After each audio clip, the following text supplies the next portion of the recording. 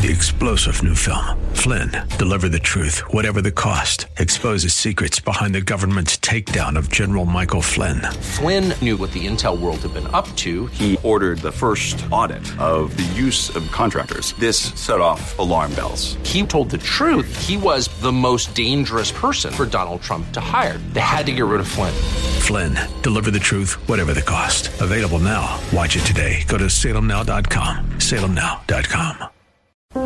Dear heart, if all we have to think of is what we have today, if all that we have to live for is what we're able to live for today, then life, in a way, has lost its definition for personal meaning.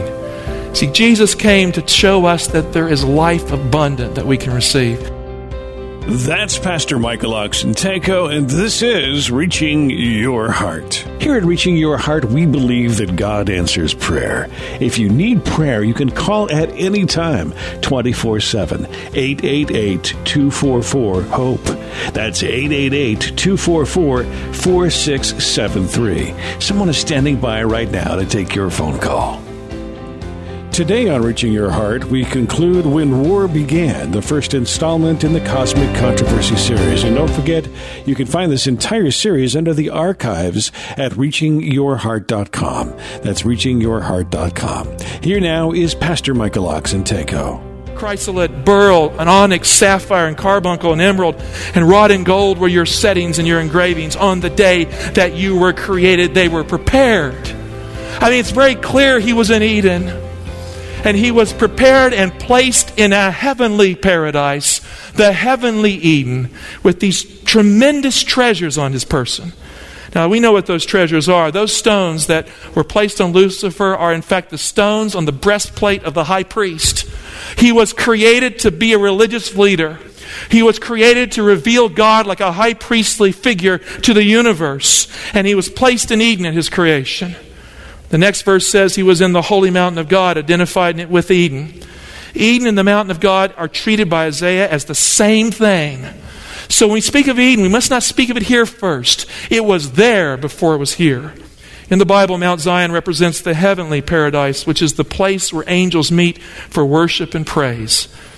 Hebrews 12:22 is a very illuminating verse. It comes after the ascension of Christ, describing what transpires in heaven. But you have come to Mount Zion, to the city of the living God, the heavenly Jerusalem, to innumerable angels in festal gathering. Now some people say, what in the world do angels do? Do you realize that angels party?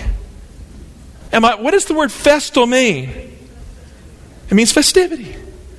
They come to church, they're grateful, they sing praises, but life for them in paradise, because it's there, is praise, worship, festivity, life, interaction.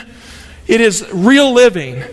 And so they come from wherever they're at, they come together to meet and experience that. I tell you, that could suck you in. That's why I want to come to church. I don't want to come to church just to hear a sermon. I want to come to church to interact, to have joy in my life, and to experience in the lives of others, to share and to feel the sharing.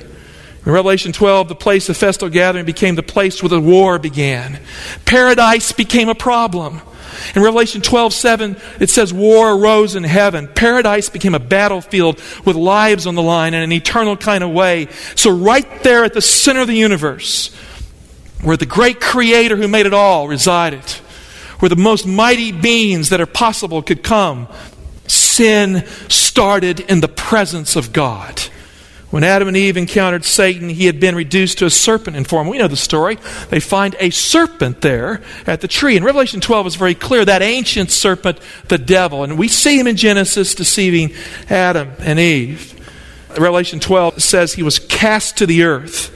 It may come as a shock to know that certain kinds of angels called seraphims resemble serpents. You didn't expect that, did you?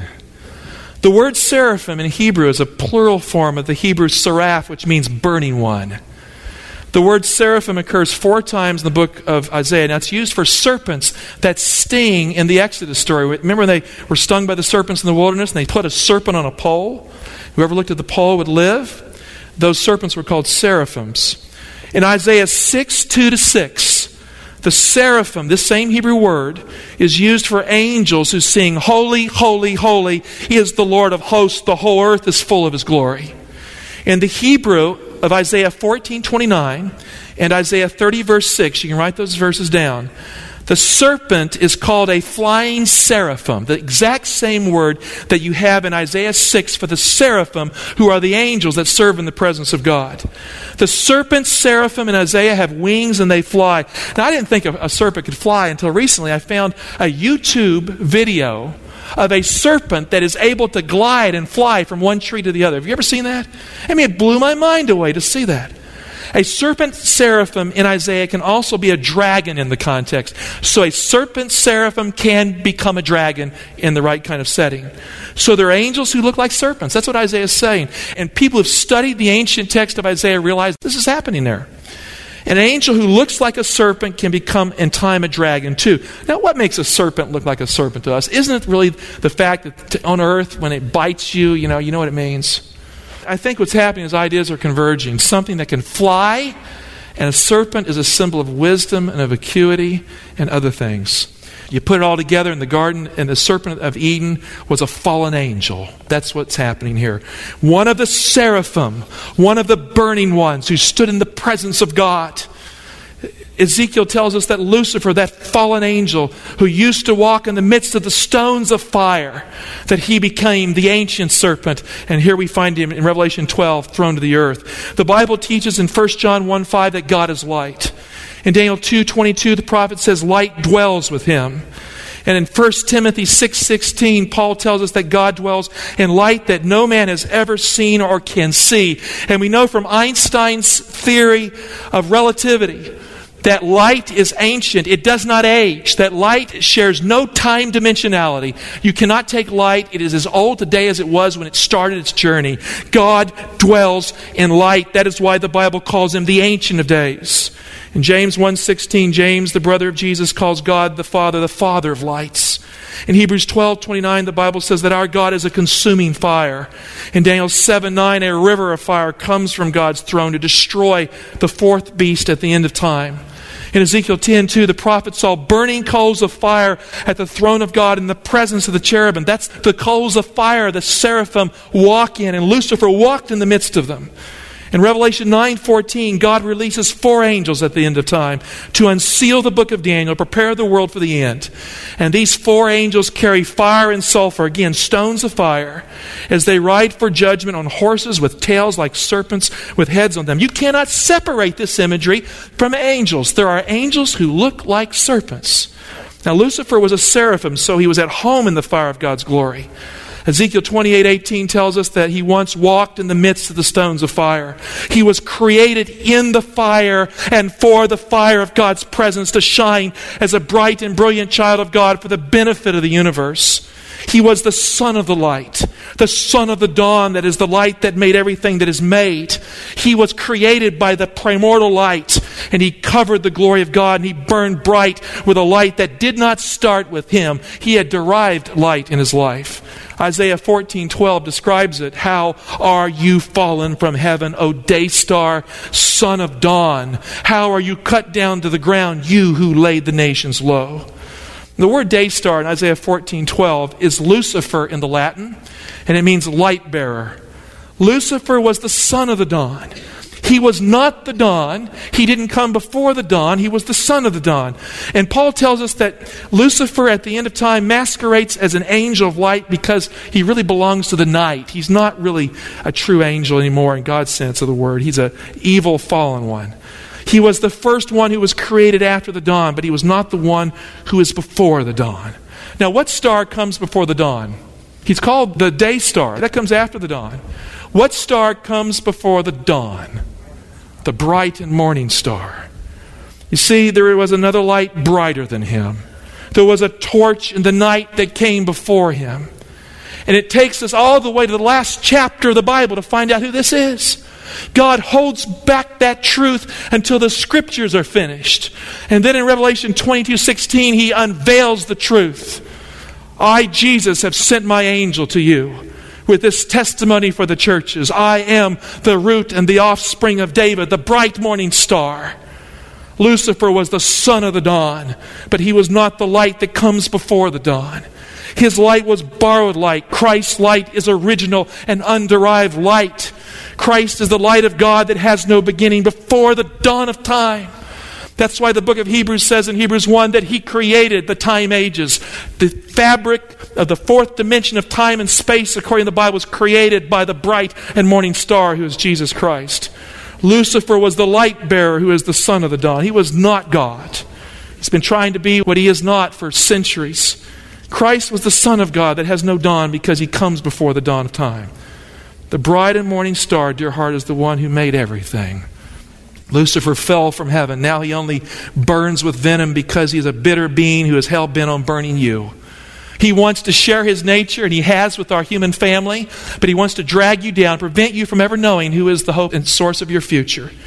Revelation 12:9 says Lucifer was thrown to the earth and his angels with him. Revelation 12:7, the protagonist and the antagonist in the war are identified in the book of Revelation, very clearly identified. The Bible says Michael and his angels fought with the dragon and his angels. It doesn't take a genius to figure out in verse 7 that Michael is the opposite of the dragon, that Michael is the one that engages him in war and defeats him in heaven. Important question, we must answer it really. Here's the important question. Who is Michael? I mean, it's clear he's the one who has engaged the devil. Who is Michael? Whoever he is, he's the one who has the power to defeat the devil here, very clearly. He's the one who is wiser and more powerful than Satan in Revelation 12. He's the one who stood for God in heaven. It would not be fair to end the sermon today without identifying who Michael is. The heavenly commander Michael only occurs in the Bible in 3 books. In the book of Daniel, the book of Jude, which comes just before the book of Revelation, and the book of Revelation itself. That's it. That's all we have from the Bible. And I think, to be fair here, let's leave all the tradition, all the Dead Sea Scrolls, all the intertestament books like the book of Enoch, and all the apocryphal books and all the stuff that comes later out of the question. Taking our Bible, that's what we have to interact with. In the book of Daniel, Michael is identified as the only prince who can overrule the demonic prince of Persia. I mean, Gabriel can't put him down, but Michael can. In Daniel 10:13, he's called one of the chief princes in the Revised Standard Version. The Hebrew can also read Michael, number one of the chief princes. So of all of heaven's sons, he is number one. In Daniel 10:21, Michael is Daniel's prince who works with Gabriel to defeat evil. In Daniel 12:1, Michael is the prince who will stand up and rescue God's people in a final resurrection of the dead at the end of time. Let's look at the verse. Daniel 12:1. At that time shall arise Michael, the great prince, who has charge of your people, and there shall be a time of trouble, such as never been since there was a nation till that time. But at that time your people shall be delivered, everyone whose name shall be found written in the book. And many of those who sleep in the dust of the earth shall awake, some to everlasting life. I mean, there's no getting around this. Michael delivers. Michael is the one who guards God's people. Michael is the guardian of the people of Israel and of those who will be resurrected at the end of time. Michael delivers, and he delivers in verse 2 in the context of a resurrection. In Daniel 12:1, Michael is the heavenly prince who has charge of the children of Israel. That means he's the guardian protector of the Jewish nation and of God's people. Now, John identified who is the guardian protector of God's people in John 1, verse 9. He says, the true light that enlightens every man was come in the world. Now, why do we say the true light? Because there was a deceiver who claimed to be the true light. He was Hillel ben Shachar in Isaiah 14. Lucifer, light bearer, son of the dawn. But no, he says in verse 9, the true light that enlightens every man was coming into the world. He was in the world. The world was made through him, yet the world knew him not. He came to his own home, and his own people received him not. Christ was the guardian and protector of Israel, according to the Gospel of John. Pastor Michael Oxentenko will continue in just a moment. Reaching Your Heart is a listener-supported program. We step out in faith to purchase airtime on this station because we believe God is working through this radio ministry to touch tens of thousands of lives. Each of our messages is prayed over, biblical messages of hope and Bible truth. To continue, we need your support. We do not have a large ministry fundraising machine. We operate totally by faith. Call our toll-free number to make your contribution of any size today. That number is 888-244-HOPE. That's 888-244-4673. Or you can stop by our website, reachingyourheart.com. That's reachingyourheart.com. Let's get back to the broadcast now. Here is Pastor Michael Oxentenko with more of today's Reaching Your Heart.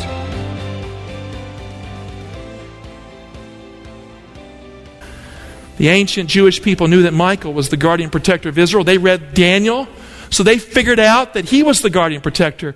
And so what John is saying is, that being that protected Israel in the Old Testament is Jesus, the true light that created all things. In the book of Daniel, Michael is the guardian. In Jude 9, we find Michael again with a title attached to his name. Turn with me to Jude, verse 9. We only have one chapter in Jude, so just verse 9. Now remember in Daniel 12:1, Michael rescues his people from the dead. In Jude 9, Michael is doing the same thing as he contends for the body of Moses. Now Moses died. Now Moses was alive when Jesus was on the Mount of Transfiguration in a body right next to Elijah, who never died, who was taken to heaven without dying. Now how did he get there? How did he get from the grave to the Mount of Transfiguration? And we have the answer here. In verse 9, we see Michael battling the devil for the body of Moses. Jude verse 9, but when the archangel Michael, contending with the devil, disputed about the body of Moses, he did not presume to pronounce a reviling judgment upon him, but said, "The Lord rebuke you." Michael is called the archangel in Jude 9. Now, this word archangel only occurs in 2 places in the entire Bible. I know because I did a computer search of this. And one of them is right here. So let's look at it. We don't need any extra biblical material to interact with this text. Michael is the archangel. Do you see that? So verse 9, Michael is called the archangel, period. It doesn't say Michael an archangel, does it? Does it say that? No, it says the archangel. The archangel means there's only one. In Jewish tradition, there are many. But the Bible doesn't support that view. There's only one. That's why it only occurs 2 places in the Bible. This verse tells us the archangel. You can use the Bible to come up with all kinds of things you like to, but here it makes you come to a conclusion there's only one. Now, what does the word archangel mean? It comes from 2 Greek words that create the meaning here. So let's put it together. The first word arch means ruler, and the second word angel means angel. That's not very complicated. The word means ruler of the angels, or the angel ruler. So that's why there's only one. There's only one being who rules the angels. Time and time again, the Bible teaches that Jesus is the ruler of the angels. This word archangel only occurs one other place in the Bible, and it refers to Jesus in that other place. Turn with me to 1 Thessalonians 4, verse 16. For the Lord himself shall descend from heaven. This is the second coming. With a shout, with the voice of the archangel. It doesn't say an archangel there, does it? It says the archangel, which means there's only one. And with the trump of God, and the dead in Christ shall rise first. Now the Bible is not deceptive.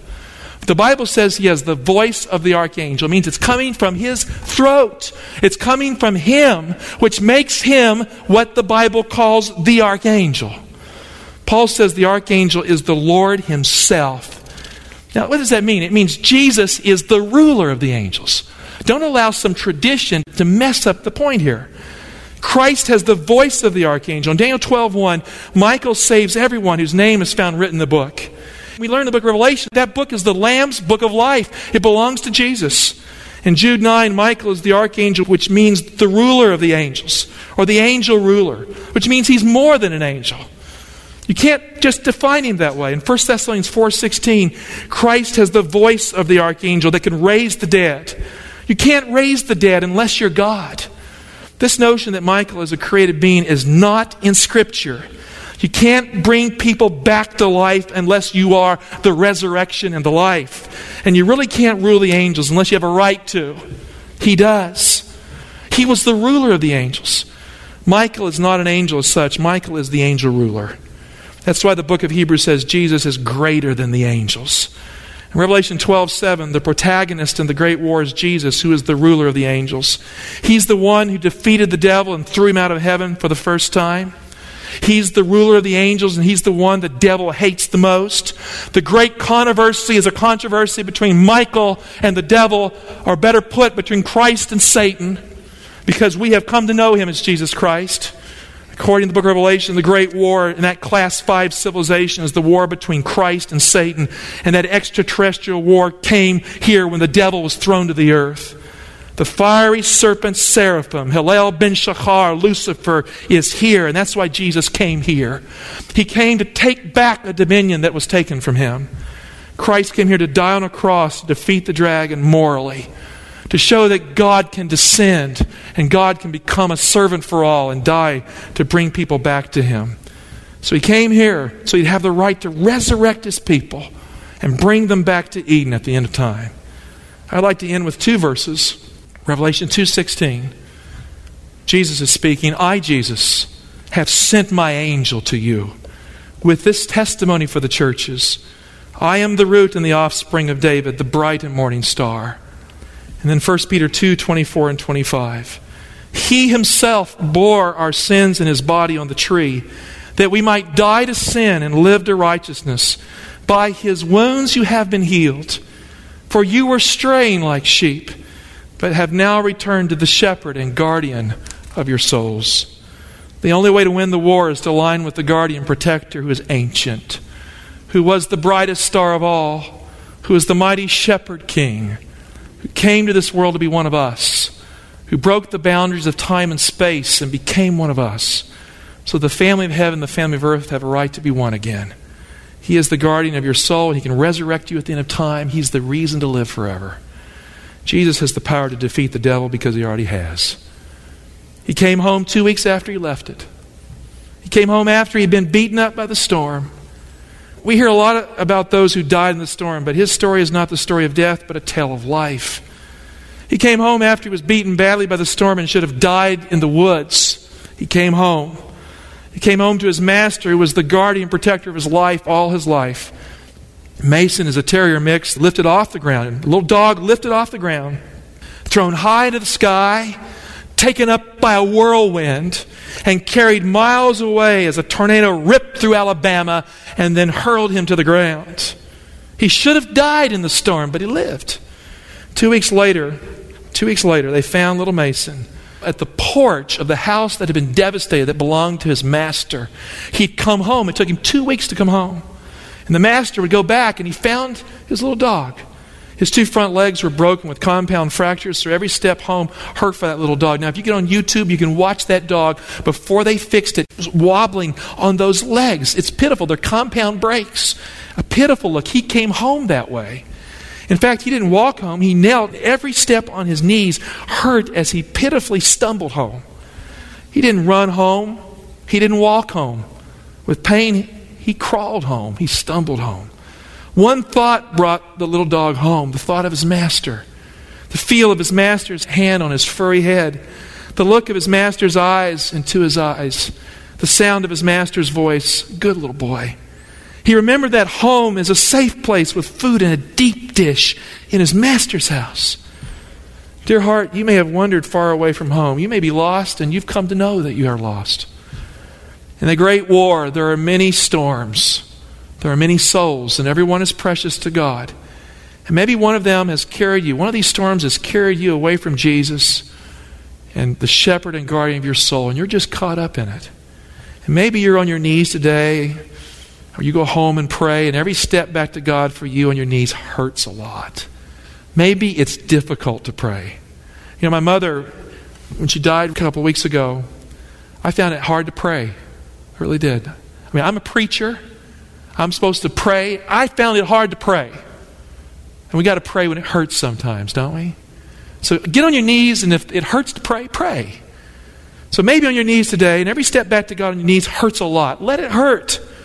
Let it hurt and come home to God anyway. Just come home and let Jesus be what he must be, the guardian protector of your soul and life. He's not just waiting for you to come home. He's on the road as you find your way home on your knees back to God. He comes to you. And like Job in that first Bible account of a great war in heaven, you can find him in the storm. Like Job, you can see the whirlwind and set your questions aside that get in the way, and on your knees that hurt, find Him in the storm. But more profoundly, God can find you in the storm of the great war that has many storms.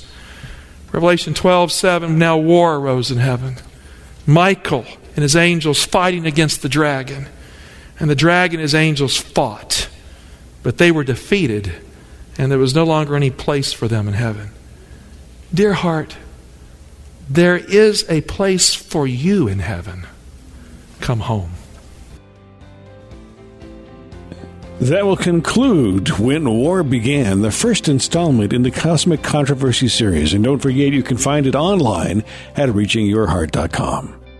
Here at Reaching Your Heart, we believe in prayer. We believe in the God who answers our prayers and meets our needs. Each week, we are standing by to receive your prayer requests and seek God with you. His word declares, ask and it shall be given to you. Seek and you shall find. Call our prayer line today with your requests, and our team will join you in seeking that the God of heaven will meet each one of your needs.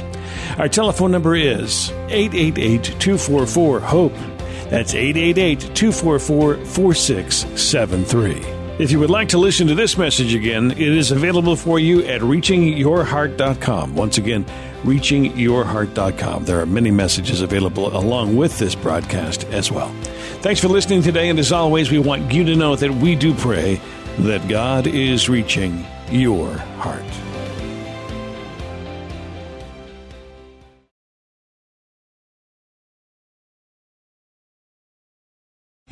3-star General Michael J. Flynn, head of the Pentagon Intelligence Agency, knew all the government's dirty secrets. He was one of the most respected generals in the military. Flynn knew what the intel world had been up to. He understood its funding. He ordered the first audit of the use of contractors. This set off alarm bells.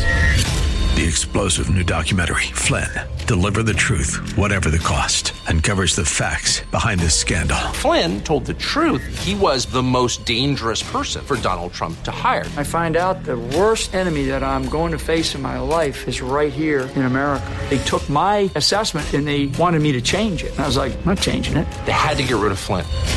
With in-depth interviews, archival footage, and never-before-seen personal records of the man behind the headlines. I just felt like I was drowning. Flynn, Deliver the Truth, Whatever the Cost. Available now. Watch it today. Go to salemnow.com. salemnow.com.